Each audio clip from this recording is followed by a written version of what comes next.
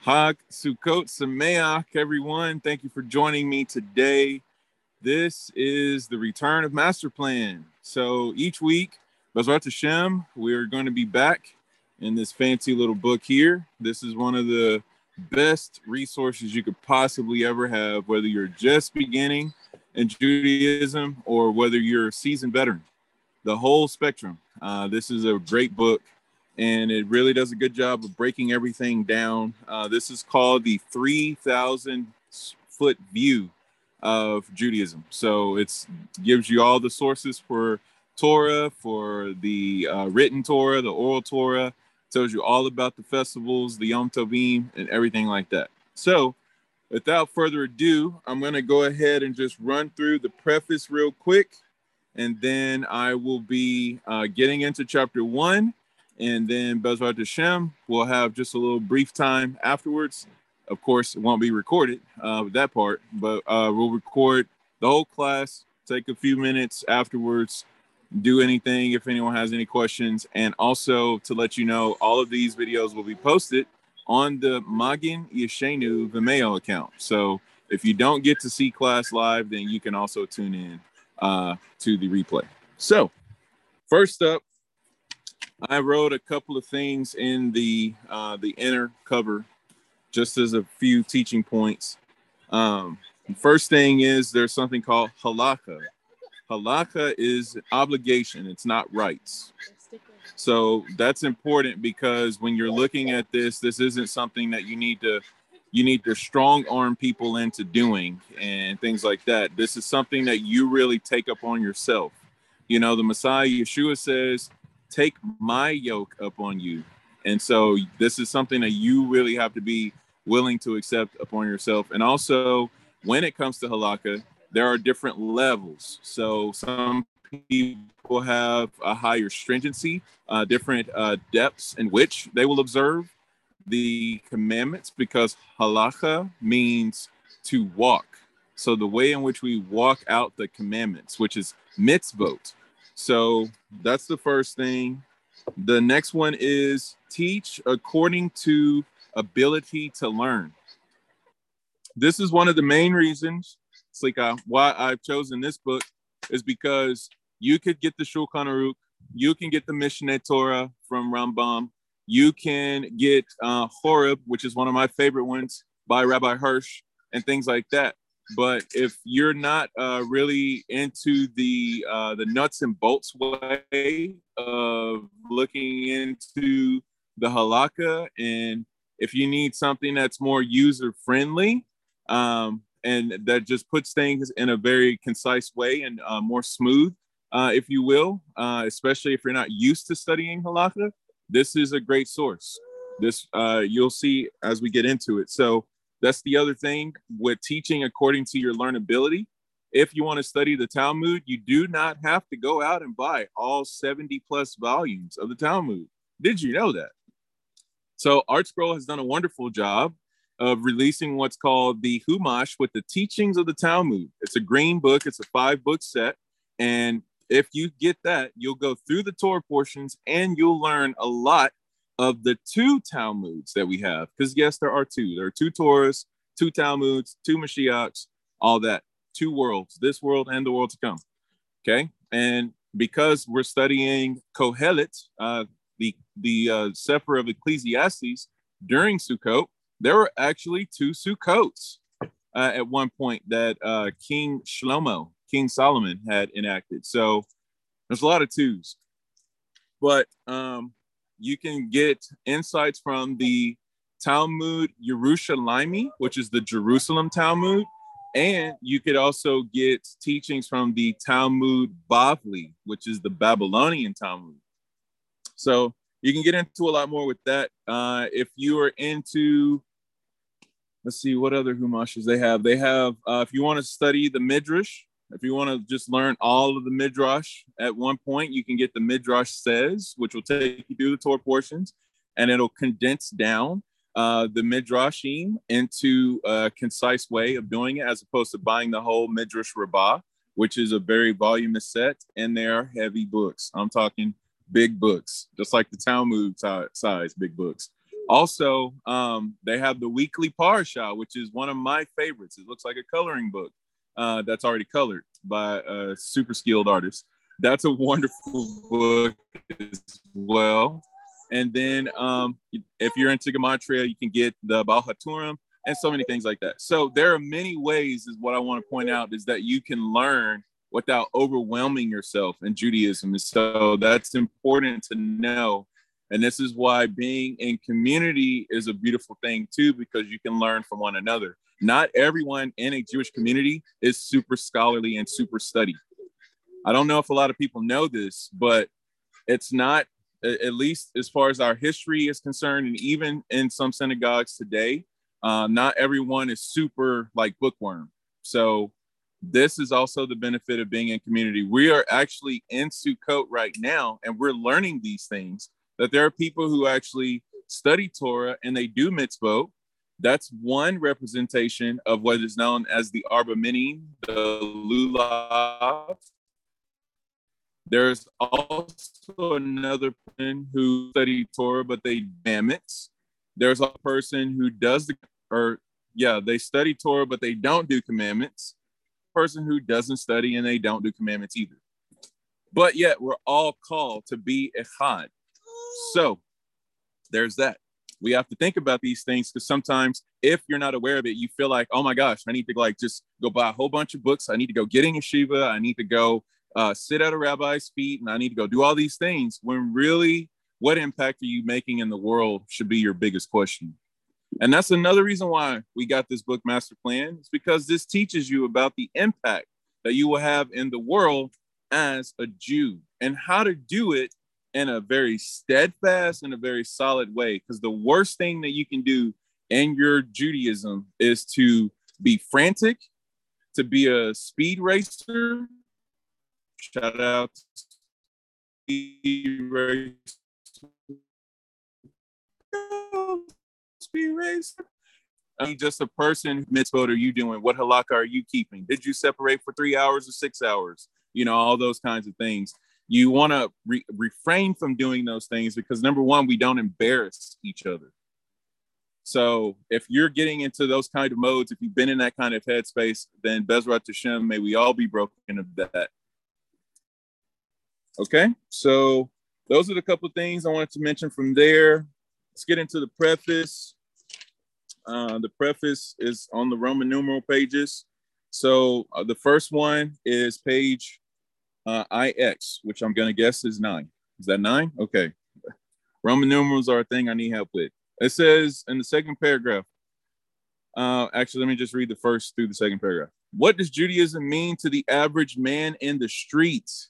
9 times out of 10, Sabbath, festivals, synagogue, dietary laws, Brit Milah, which is circumcision, and mourning rites, which is known as sitting Shiva. But all these are merely a small part of what Judaism means. Small part. I just want to zoom in on small part, because how big is the Shabbat in our life? Do we not plan our weeks by the Shabbat? We go from Shabbat, okay, well, how many days till Shabbat? Okay, here we go. Today is the first day of Shabbat, second day of Shabbat, on and on till we get to Shabbat again. It's like, that's a small part. And then it says, Judaism is a comprehensive scheme which covers all aspects of life, the individual and society, modes of behavior, personal relations, husband and wife, the tax system, ruler and ruled, professional integrity and business ethics, how to run a home, a community, a society, a state. In other words, it embodies the art of living in all its aspects. That is by far my favorite drop from the preface, because how much of that says you sat in the study hall all day and just learned? You know, because the other thing is, it's just as holy to be taking out the trash as it is to be lifting up the Torah scroll and saying Bezot HaTorah. And this is the Torah. You know, it's just as holy to put on kippah and tzitzit or tekel and dress zanut as it is to go to work, and I'm going to use the word battle traffic, because how your demeanor is on the road is just as important as how you dress. Because how many of us know that if you saw a person who dressed very frum, they looked like they were super stringent, but yet they had a horrible mouth or they had a horrible attitude. And this would be the last person that you would expect to cut you off on the road. And that's literally where the rubber, pun intended, meets the road, because again, it's a comprehensive scheme. As my Haruta likes to say, behavioral cognitive rehabilitation. That's the name of the game. And with that, you do not beat other people down, and you also don't beat yourself down. It's all about improvement, little by little, over time. That's how things work. This is why it is written in the Turned Up Talmud, known as the Brit Hadashah, which consists of the Gospels and the letters of the apostles, that the race is not given to the swift, but to those who endure. Endure is probably a word we should all study. Probably need to write it down and keep it in front of us. I want to go to page XIV, which is page 14. Okay, cool. I got a group of people here. I'm in the Gages Sukkah, so shouts out to the Gages. That's why you hear stuff in the background with nature, because that's where we're at. All right, so may there be a bracha upon the Gages for a good year, for good mazel. May they live and be well.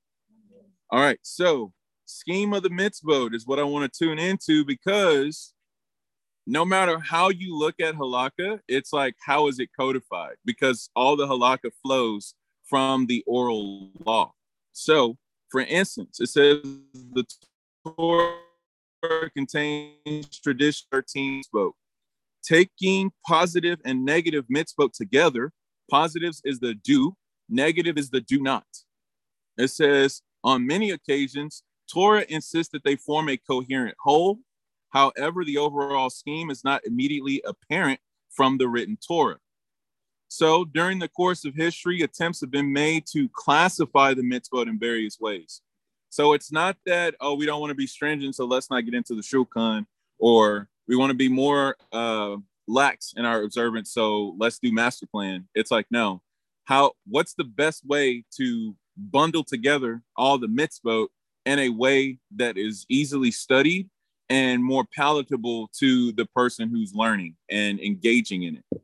So it says in the Mishnah, it says the authoritative recension of the oral law by Rabbi Yehuda Hanasi, which is the prince in the 2nd century CE. The mitzvot in their entirety are grouped into 6 classes or orders, which is known as shas, if you ever come across that word. And it says with 60 subdivisions or tractates, also known as Maseket. So if you hear Maseket Shabbat, that means tractate Shabbat. And it says they are arranged according to subject matter. All right. So if you have the Handbook of Jewish Thought, there's a whole chapter about the tradition, and it talks about how the Talmud is all broken up into the 6 orders and the divisions and the titles. Okay, so let's jump down next paragraph. 1,000 years later, Maimonides, aka the Rambam, the Eagle, made more detailed classification of the entire oral law and the 14 main groups. So shouts out to him, because how many of us can even get through one tractate of Talmud? He was like, I did it all. Here's my receipt. Next one, a couple of centuries later, Maimonides, Rabbi Yaakov ben Asher, known as the Tur, confined his presentation to the mitzvot, which apply at present day, i.e., excluding the laws of temple service and related topics. He reduced the main groupings to 4, of which the first is the way of life.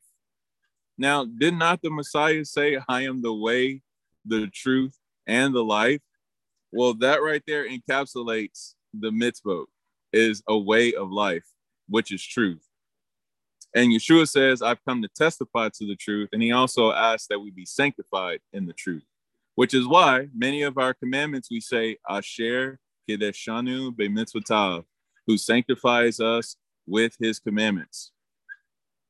Okay, and then it goes on to say, this follows the Jew from the moment he wakes up in the morning until he retires at night, and then throughout the year with its Shabbat and festivals, days of joy and mourning. Those are equally important. It's not just a happy joyride all the time. You're going to have ups and downs.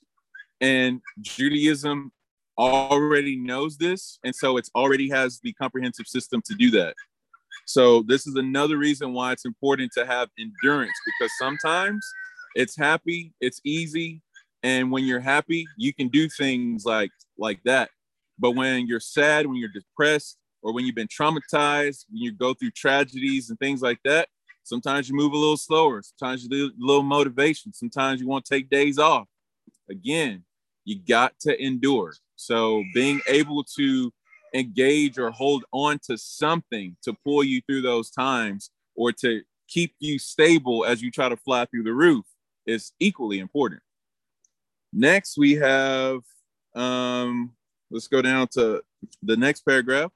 In the present work, we follow, in principle, if not in detail, the innovative classification of Rabbi Samson Raphael Hirsch. Okay, so I'm just going to let you know I am Team Hirsch all the way, but that doesn't mean anything for anybody here, because who likes Rambam? You know, we got Team Rambam in the house, you know, so it's okay. But that's another reason why I love this book, is because it really dissects Horeb in a beautiful way to give you a more, they call it a philosophical way, but just more cognitive engagement in the mitzvot, as opposed to this is what I need to do, this is what I need to do. Have you ever thought about why you're doing it? What's behind what you're doing? And that's what we're really going to see here. So he says in Horeb, where the mitzvot are grouped according to their function. All right. So one more thing here. The next page, we have different groups. We have 5 groups, and we have justice towards other people, justice towards the environment, love and concern for other people, enrichment of the environment, and the inner life. So between these 5 different categories, Master Plan breaks down all 613 commandments. So that's how you'll be able to navigate through this book, is figure out, okay, are we doing something that's related between us and other people? Is this more of a social thing, or this more something environmental, like how we regulate and use the environment for our enjoyment? You know, if you're going to build a house, you know, what kind of land are you setting up for yourself or something like that? Love and concern for other people. So this is where, if people are hurting, you being able to go and be hospitable to them, go visit them, you know, things like that. Your inner life, man, what's going on up here? And oh my gosh, what's going on in here? That is probably the most treacherous areas to look at.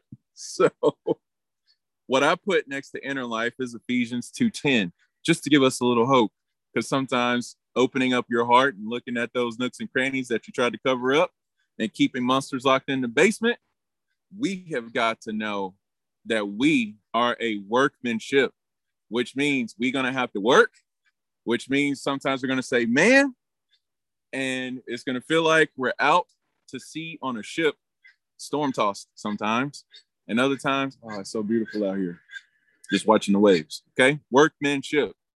Gotta work, man. All right.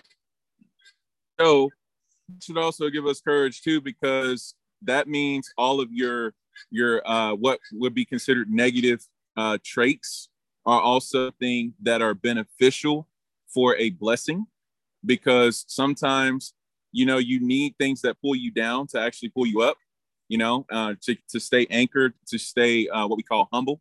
Because if you feel like, oh, I'm knocking it out of the park every day, then you can get the big head, and then you won't be able to fit through doors, and that won't be good either. So having a little balance in your life is great. And also knowing that there can be purpose to your pain. So if you mold it and you channel it, and say, Hashem, I'm struggling right now. I don't really know why. Maybe you want to know why. Maybe you don't want to know why. Maybe you'll get an answer. Maybe you won't. But all in all, you're still taking that and you're plugging it into Hashem and saying, Hashem, okay, here I am. As long as you're doing that, you're gonna make it. You're gonna be good. And it may not be good in the way that we think, according to our standard. But how many of us know Isaiah 55? My ways are not your ways. My thoughts are not your thoughts. And as high as the heavens are above the earth, that's what we're talking about. That's the contrast. How high is heaven above earth? Well, if you go to Jerusalem, it's about 400 years away. So whatever that translates to. All right. So that means it's a very big gap. Okay. I think we're ready for chapter 1. Try to keep these classes at an hour. So that's the goal, just so everybody knows. All right. So page 2. Here we go. At the top, because I like to write in the margin, so I want everybody to know it's okay to give yourself some notes or keep a notebook handy. Become holy. And this is really what is written in Leviticus at the conclusion of the Kashrut laws. This is also written by Kepha, like Yeshua's designated go get you some guy, who says, be holy as I am holy. So the first thing we need to know about holiness and how to become that way is to be a just society. So to all the DC fans out there, Justice League is totally a thing in Judaism. Shouts out to the Rumbot, who is our Wonder Woman. So, all right, we have established a system of justice. Now, there's a thing in Judaism known as the Noahide laws. There are so many things on the pros of that, so many things on the cons of that. So we're really not even gonna bite that all to say that there are specific mitzvot in the Torah that whether you're Jewish or not, you are accountable to, which I think is mind-blowing. And to, again, just to just leave everything over there with all the Noahide stuff, one of those mitzvot is establishing justice within your society. And that's the number one thing to becoming holy. And really, if you think about it, you're rehabilitating individuals and communities into unity and oneness with Hashem. So do you believe in God, or do you attend a congregation once a week and all those kinds of things? All those questions take care of themselves because of the individual and because of the society in which you are now operating in. Just off of creating established justice, your boundaries, your lines that say, this is how far we go. We will not pass this. We will not pass this spot. Holding a standard, basically. So I think that's a beautiful entry into master plan. And it's interesting that that's what we start off with first. So let's run through, where do we find the commandments in the written Torah to establish this? Well, we got Deuteronomy 16, we got Genesis 18, Amos 5, and Isaiah 1. Okay. Justice is what you shall pursue. You shall appoint judges and officers of the law in all your cities, and they shall judge the people fairly. I have chosen him, Abraham, so that he will command his children and household after him to keep the way of God. There's another Yeshua drop. Keeping the way, like the way, the truth, and the life, means doing what Abraham commanded his children to do. So if you really want to know, are you connected to the Mashiach? Are you really following in his footsteps? Are you really remaining in his love? Well, it's like, well, what did Abraham tell us? And am I doing it? So if you need a gauge of how closely you're walking with the Mashiach, there's one little indicator. Let justice roll down like water and charity like a mighty stream. Okay, so that's from Amos. And what's interesting about this, you think about the beauty, and you think about the precision of the way water just rolls down something. It just does it, you know. And this is what happens to us becoming holy. Holiness is just going to happen because we're establishing justice. So when we look at that, I think that's incredible that holiness becomes not something that you really try to strive and force yourself and strain yourself to do, as much as it flows, pun intended. It says, seek out justice, put right the wrong, grant justice to the orphan, stand up for the widow. Oh, here's some 2 Timothy stuff right here. Then your sins, scarlet, they'll be snow. Okay, so stop.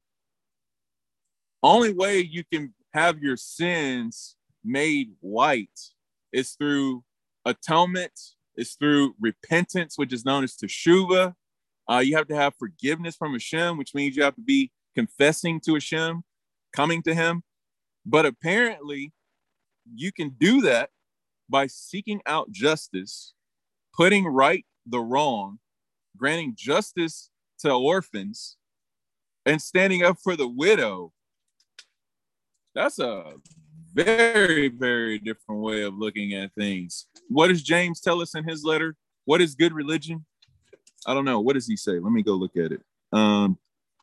Yaakov, where you at? Stand by. I'm pulling up my passage here. Oh, Tadar Rabah.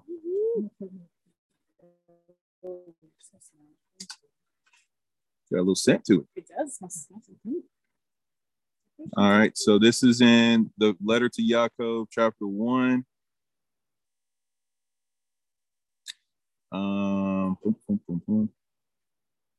Yeah, verse 26. If anyone thinks he is religious and yet does not bridle his tongue, but deceives his heart, this person's religion is futile. Pure and undefiled religion.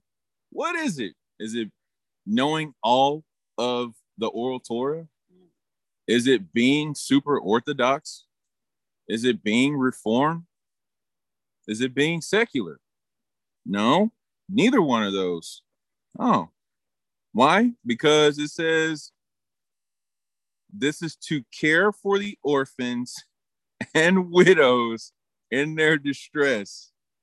Isaiah 118. If you do these things, then your sins are as scarlet, they shall be white as snow. So Yaakov is echoing Isaiah here. That's something to think about. And to keep oneself unstained by the world. Oh, because we get scarlet, and so we need to be made white. Okay. So that happens through being a just society. I think that's amazing. Okay. You shall not bear false witness against your neighbor. Oh, that's a big one. So here's the thing. Number one, we got to judge people favorably. I don't know if people understand the weight and the impact of that. One of the things that always happens to me is people will do something, and I'll catch them doing it, and they'll be like, "Don't judge me," and I'll be like, "Too late." And then they'll be like, "You see, I knew it," and I'll be like, "Well, do you? Because did you know, as a Jew, we're supposed to judge people favorably? We can watch a kosher Jew come out of McDonald's and be like, oh, of course, he had to go use the restroom. Baruch Hashem, he needed AC, you know, and you're just like, man, I know he was up in there eating them nuggets. Like, he had to be. I know, bro, he loves chicken, you know? And it's just like, we don't get to do that. So there's another thing that we're called to do is die to ourselves, which I don't know in the Jewish context if that ever gets translated, but that's one of them, is judging favorably. That's how you die to yourself, because what you want to impose on a situation is sometimes what you need to put in the dirt. So we pray this actually after the Shemoni Esrei. My God, the soul that you play, or make my soul like dust before everyone, cause me to chase after your commandments and all that, right? We finish davening before the King of the universe, and that's what we say. So how are we going to leave from that posture and then go out and be like, oh yeah, Mr. McNugget, I saw you, right? Like, okay, let's not do that. Okay, so that's just one random example. Let's go to the Mishnah, Makot 1. This is on Safari if you want to find it. The Mishnah, Mishnah. The Mishnah, which means a repetition of the commandments, Makot 1. So Makot has to do with lashes, okay? And this is about the Sanhedrin. Many of you may have heard this, but here's one of the many sources that teach this. The Mishnah continues to discuss the matter of testimony in the case of one who is liable to be executed. Concerning one whose verdict was delivered as he was sentenced to death, and he fled and then came before the court that sentenced him, they do not overturn his verdict and retry him. Okay, one whose verdict was delivered, he was sentenced to death. That man was like, I'm out. And then he came back, and the court's like, oh, no, he made it. I mean, he got away. Darn, shucks. You ever read the letter Philemon or Philemon? There's so many ways you could say it. There's a letter that Shaul wrote, and it was about a slave who ran away, and then he had to get sent back. And he was just like, all right, I need you to accept this guy back, but he's your brother now. He's no longer your slave. So there's like a faint echo of how the actual established court system works in Judaism, that if someone gets away and they should have been like sentenced to death, but yet they come back and they get found, it's like they don't actually put him back up for trial, which just makes the whole thing about Yeshua being handed over to be crucified like emphatically like not Jewish. I don't know if that connection's ever made, because many people go, oh, you Jews killed Jesus. And it's just like, that's not how we roll. Have you ever read the Mishnah? And as Miles likes to say, you're welcome. So anyway, it says, rather the court administers the previous verdict. Consequently, in any place where two witnesses will stand and say, we testify with regard to a man called so-and-so that his verdict was delivered and he was sentenced to death in the court of so-and-so, and so-and-so and so-and-so were his witnesses. So if you want to get put on trial, you have to have two eyewitnesses. First thing first. So chances of you getting in trouble by two people seeing you after you've been warned, I mean, think about that margin, right? So then it says, that person shall be executed off of that testimony. The Mishnah continues, the mitzvah to establish a Sanhedrin, which is the court system, with the authority to administer capital punishments, is in effect in both Eretz Yisrael, which is the land of Israel, and outside of the land of Israel. Okay, a Sanhedrin that executes a transgressor once in 7 years is characterized as a destructive tribunal. Some translations say bloodthirsty. Again, when Yeshua was handed over, it totally was not the Jewish way. And yes, and it was outside of court hours, outside of office hours, which should say something. Then it also says the Sanhedrin, since the Sanhedrin would subject the testimony to exacting scrutiny, it was extremely rare for a defendant to be executed. This is why, knowing the trials, even though they were not right and proper, they scrutinized Yeshua and they still couldn't find anything. So what's crazy is it's an improper trial, and they're trying to come up with dirt on Yeshua, and they can't find any. If that doesn't like emphasize the above reproachness and the integrity of Yeshua, I don't know what does. If he was false as a Messiah, chas v'shalom, that would have never happened. They would have found something like, oh yeah, we did see him actually breaking the Shabbat one day, but they never said that.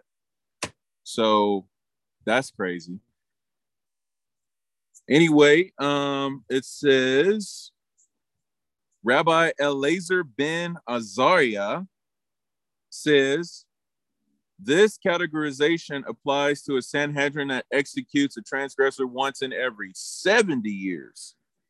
Rabbi Tarfon and Rabbi Akiva, heavy hitters, they say if we had been members of the Sanhedrin, we would have conducted trials in a manner whereby no person would ever have been executed. Rabbi Akiva? Okay, because we got a Rabbi Gamliel drop. Rabban Shimon ben Gamliel says, which is why I say Rabban Gamliel, because when you're the ben of someone, you're actually the perpetuation of that person's life, that person's essence, and their teachings. Okay, so this is also why sources say that Yaakov, Jacob, our patriarch, never died, while Moses never died, and all of that, because you continue on that person's legacy when you continue in the way that they did everything. So it's as if Rabban Gamliel is saying this as well. It says, in adopting that approach, they too would increase the number of murderers among the Jewish people.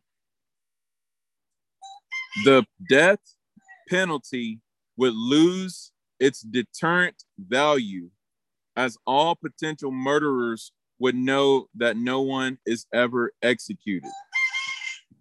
So that's pretty crazy, where basically says, how in the world can we not have a society full of murderers since no one's getting executed? Well, again, remember how I said holiness will just start coming to you because you've set the standard so high? When you think about what I said earlier in the preface, it's not about penalizing and beating yourself down. It's about self-improvement. It's about rehabilitating your cognitive behavior. That's why. Because you realize that when you're passed over, when you're forgiven, when grace is given to you, you don't just go, I got away with it. What else can I get away with? Oh my gosh. It's like, okay, that was hard. That caused a lot of pain to other people. I was not aware of my actions. And because of that, let me go back to square one and let me rethink how I do things. Let me step a little bit more cautiously now. Let me think about it. Getting amens from the roosters. Okay, so that's how Torah works, by the way. This is why if you see someone, chas v'shalom, firing up the grill on Shabbat, this is why you don't go over there and drop kick them, because they're going to go, oh my gosh, what did I do? And they'll have to think about a lot of things. And if they also care about other people, then they would also be concerned about what shalom they disrupted in their family and also within their greater community. So anyway, you got to take personal responsibility for everything. You can't just like have this whole like, we're going to do it my way or the highway, or I don't care what anybody else says about me. This is how I'm going to do it. You know, you don't have those kinds of things. You put that to death as well. All right. So section 1, establishing a just society. Let's go to paragraph 2. The Torah was given to a nation, the Jewish nation, and not individuals. I can't stress that point enough, because how many lone wolf mentalities exist in the world today? I'm just going to leave everybody behind. People are learning too slow. People are learning too fast. I'm out. Okay, whatever side of the spectrum you fall on. Well, Torah was given to a nation. So what does that mean? That means you're probably going to be dealing with a wide spectrum of people, which means, guess what? You're going to have Musar. Musar is going to happen. Personal character refinement and developing coming at you heavy, because you're going to learn how to be patient. You're also going to learn how to not be intimidated. And you're also going to learn how to be your own person, but you're also going to learn how to compromise. You're also going to learn how to deal with some things that you would care not to deal with right now. And you're also going to be a part of solutions that you never thought you could be a part of. Because why? We're all called to be leaders. We're all a nation of priests. Okay. We have to help ourselves so that we can help the world. And Judaism is going to help us do that. So, nation, think in a nation sense. Its primary purpose was not to save the individual soul. See, this is why the salvation message is so destructive and disruptive if you don't have it connected to the sources. Following the Messiah is not per se all about salvation. It's beyond that. Judaism is not a religion. It's beyond that. It's a society. It's a civilization. It's an extended family. It's a way of thinking. It's a philosophy. You know, it's, again, self-improvement. It's improving the world. Like, there's so much to really think about on levels. So if you're just focusing on someone's soul being saved, you're actually denigrating the Torah. You're marginalizing Hashem. You're really narrowing the focus, which when you start having tunnel vision in life, it's destructive. We don't just chilling in the desert if it was just about being saved. We would just be chilling in the desert if it was all about being saved, because we were set. We were literally walking on water in the desert. Everybody was walking on water. You know the thing Yeshua did when he called Kepha out to him? We all did that. The level of us being saved, brought out of Egypt, we prophesied greater than Ezekiel chapter 1. Homeboy couldn't even explain what he saw. But yet our lowest handmaidens and infants out of the mouth of babes, all of that was happening when we came out of the wilderness. But guess what? Or came out into the wilderness. But guess what? We didn't stay there. We moved on into the land, and Hashem said, now that you're here, I want you to set up base, chapter 1 of Master Plan, and then I want you to take this and expand it across the earth. That's beyond salvation. I mean, salvation is part of it. Don't throw it out. Like, don't be like, oh, I don't have to believe anymore, I'm out. No, it's just like, it's a big picture. Okay. Also, but to bring into existence that extreme rarity in human affairs. How many of us know that it's very rare that a whole society can be just? No one doing the Sodom and Gomorrah stuff where they beat you up and then you have to pay them for the offense, or making up a false currency and being like, well, do you have enough? No, you don't? Okay, well, that's a shame, because now you're in debt with a false currency. And it's just like, wait, what? And who's feeding the homeless guy in the alley? We're going to kill him, like that kind of stuff.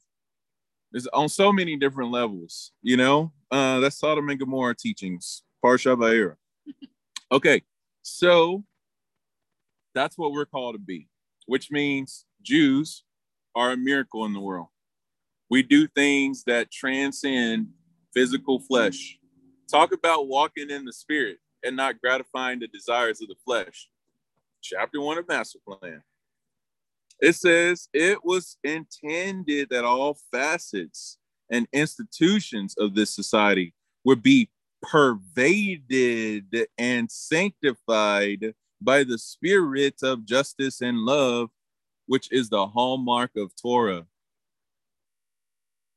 Like, everything about justice and everything about love.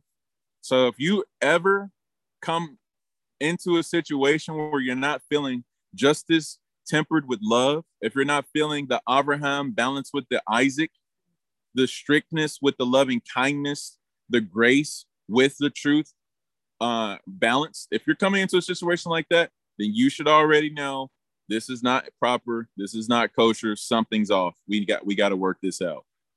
That goes for ourselves as individuals, and then that goes to us as a community as well. So we always got to be mindful of those things. God promised that through the Torah, we would become a holy nation. So the avenue of how to become a just society is through the Torah. This is why having the Mashiach before us is a very, very big deal, because he embodies what we may or may not be able to comprehend or conceive on our own. He is the one who links us to that, because that's actually what the king of Israel is supposed to be. Parsha Shoftim. The king of Israel is the quintessential embodiment of what a Jew is, what the Torah is. That's the king of Israel. So us following the Mashiach, this is the channel of how we do everything in the way that it is supposed to be done in its optimal manner and sense, which is crazy, because the Mashiach is not just for the Jews, but he's for the entire world, all mankind. Which, where is the point of intersect on that? Chapter 1 of Master Plan, being a just society. Okay, this means a nation dedicated to just and fair relationships between man and man, between man and woman, citizen and alien, strong and weak. Not everybody is superheroes. So we need to take stock of that. And we need to look out for each other, superhero and non-superhero alike. And moving on, the Bet Din. Let's talk about that.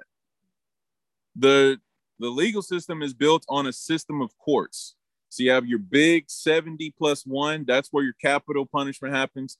Those are the people who are in charge of saying yay or nay whether a person gets, and that wasn't there at the crucifixion. So yeah, Selah on that. But anyway, and then they also wait till the next pilgrimage festival, which they also didn't do. They were just like, oh yeah, pilgrimage tomorrow. Let's kill him now.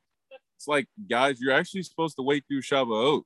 And it's like, well, if we wait through Shavuot, then we have to count the Omer. Then we feel so bad every single day because we'd be learning about all of our failures and fixing ourselves. And by the time Shavuot happens, we won't want to kill them. And it's just like, you ruin our plan. So let's just do it now. See why rushing is not good in Torah? You miss a lot of things. Okay, so what's our court system? Okay, so meanwhile, we have to deal with the reality. Human beings were fallible, right? And it says the courts, which are known as Batei Din, which is the plural of Beit Din. These are and officers of law are necessary to settle disputes, enforce justice, and prevent exploitation of the weak and the strong, and of the poor by the rich. Okay? So that's really what we're supposed to do. It's not really that we're just coming in and we're just making laws and just making people feel like we know it all. You don't know anything. Sit down, listen to us. It's like, okay, we're trying to bring shalom to the overall situation. This is why I think it's so neat that in Judaism, we have what's called Shalom Bayit. Because in Judaism, everything starts with the home and then you focus outside. Isn't it interesting that at least if we take the scope of America, what if our broken homes went away? What would happen to the nation of America? I'm talking like 2-parent homes where it's a mom and a dad, to balance out that masculine with the feminine, families that don't sit in front of the TV all the time and never have dinners together. What would that be like? Children who actually played with real things and walked into real environments of nature. What would that be like? Anyway, that's what the court system is for. It's to bring in authenticity, to bring in the realness, and to make it flow from the home all the way out. This is why Aharon, the brother of Moses, is so crucial to the Jewish people's success, is that he was the one who was secretly working his way through being wise as serpents, but as harmless as doves. And he was creating scenarios where people had to be in shalom with each other. two people were fighting, he'd go to one and be like, so-and-so over there is so hurt. And it's like, how hurt is he? Man, he is so hurt. He just wants to tell you, man, I didn't know what I was thinking. I'm so sorry. I didn't mean to do it. I just want to apologize. I'm like, he said that? Homeboy was just so, I don't want to. Boy, if I see him, and then I'll around be like, okay, cool. Then he go to the other person be like, man, so-and-so is so hurt. How hurt is he? Man, he just wants to apologize to you. He didn't know what he was doing. And then when those people saw each other, they'd be, oh my gosh, I'm so sorry. Oh, God, I don't know what I was doing. What came over me? Just freaking out, doing all this stuff. That's what the court systems do. They make people beloved to each other. In the letter to Romans, Shaul says, let us greet each other with a holy kiss. Well, did you know what a holy kiss is in Judaism? A holy kiss means secrets of Torah. Oh. Share secrets of Torah with one another. Did you know one of the secrets of Torah is Hine matovu manayim shevet akim gam yacha. Come get you some. Behold how good and how pleasant it is for brothers to dwell together. And since we're in Sukkot, what does the Hasidic source say? That all Yisrael would dwell in one sukkah. Man, could you imagine that? Man, I'm telling you, from the most strict and stringent to the least, I don't even know what you're doing. Yeah. Sitting in one sukkah being like, look at my etrog. Look at your etrog. Let's wait a lulav. What's a lulav? Oh, let me tell you about it. Greeting each other with a holy kiss. That's what that looks like. And Shaul was telling the Romans, y'all need to do that. Yes. Okay. Which, by the way, because someone said oneg, so there's a word in Hebrew that if you take the word oneg, you rearrange it, and it's naga, which means to touch in a blemish way, like a person who has leprosy. So when you distort the oneg, it becomes like a leprous affliction, which is all connected to lashon hara, which is connected to bloodshed and murder. Which, what does the Mashiach say? Why are you being a bunch of murderers? Because you hate your brother in your heart. Why are you so sexually immoral? Because you lust in your own mind. It's like, well, you can actually refocus that energy and turn it into an oneg, and that's what happens through you being connected to the Torah. So that's the power of the Torah. That's the power of the Bet Din, because they come alongside you and go, hey, let's help you out here. So we're a little falling short over here. Let's pull that in. Take that. Let's pull that over there. Let's put this right here. Okay, turn that. Here's the perspective. And it's like, boom. And this is why you can have so many different opinions in Judaism, because it's like, what are you actually trying to accomplish? Are you trying to heal the world, or are you trying to destroy the world? Are you trying to make the Torah stand up as a light beam, or are you trying to make the Torah fall down and be something worse than the most idolatrous of things? Because that's possible. The same Torah that brings life can also bring death. It just depends on what you're trying to do with it. Okay, the Bet Din of the Torah has, this is page 3. Got about 5 more minutes and then we'll wrap it up. Says the Torah has an educative function. The Bet Din is supposed to educate the people. Did you know that? Says the Sanhedrin, or the Supreme Court, is composed of the greatest Torah sages of each generation. Sometimes prophets would be on the Bet Din as well. And they'd be part of the Sanhedrin as well. And Handbook of Jewish Thought, Volume 1, also says that the prophets were known as the guardians of the oral Torah, which means all of those Talmud teachings and every drop that we have, that was carefully guarded from Moses through the prophets into our codified writings that we have today. So can we really trust lighting candles on Erev Shabbat or a Yom Tov or doing the Kiddush? Well, do you trust Isaiah? Do you trust Jeremiah? Okay. And don't cry about it, because Jeremiah cried a lot. Okay, anyway. So it says they're empowered to make ordinances to assist the people in keeping the laws. See, this is why they're not adding. to the Torah. They're assisting. So they're not creating new laws. You know, celebrating Hanukkah isn't adding to the Torah. It's assisting us in keeping in Torah. Because what happened on Hanukkah? People were like, get away from Torah. Don't worry about all that Mishnah stuff. Get that out of here. Okay. And along came Hanukkah, was like, actually, you do need the Mishnah. Let me tell you why. Rededication. And it says, this is the source of the Takanot de Rabbanan. Takanot de Rabbanan, which is rabbinic decrees. So what the rabbis say, this is why that's important. Because what the rabbis say, if you're really coming from the sources, they don't ever say anything that's too crazy. Okay? Some people go, oh, those rabbis can't trust them. And it's just like, well, have you really read what they say? Because they're here to help and assist us. Let's go down to the last paragraph of this section. But above all, the role of the judge in the eyes of the Torah to redress the grievances of those who are abandoned and alone, to protect the dignity of the poor, to save the oppressed from the hands of the oppressor. This is what the Bet Din does. This is what the court system does. This is what the society of Jews are supposed to do.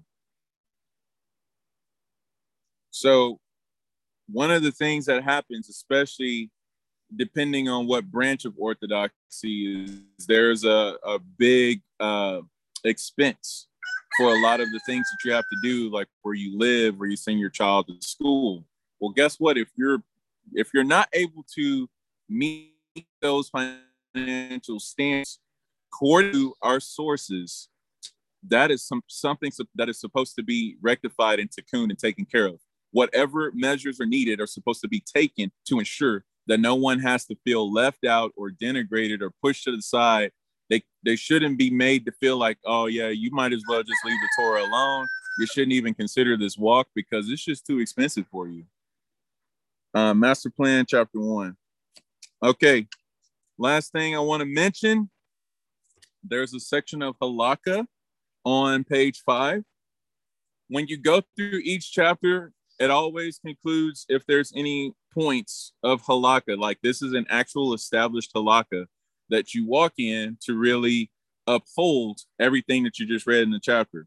So how is one of the most practical ways to be a just society? Well, number one, if one lives in an unjust and corrupt society, has no hope of influencing it in the right direction, he must leave the society as soon as possible and settle in a society which is closer to the Torah's ideals.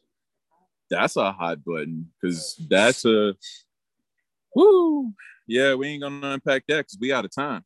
Okay, so taking of bribes, not only in money, but in favor, services, courtesy. I don't care how much holler you give me. Yeah. Not doing it. Okay. It says, even with the stated intention of giving a fair judgment disqualifies a judge. Okay. So if that's any of that's going on, if there's any kind of stuff outside of the judge just doing what he's supposed to do, then that's a bribe. That's wrong. That's bad. We're refrain. Paid testimony is not lawful testimony. Can't pay people to be put on the witness stand. Okay. So probably that one person who was like, oh yeah, I heard Yeshua say, tear down this temple. He could have been paid.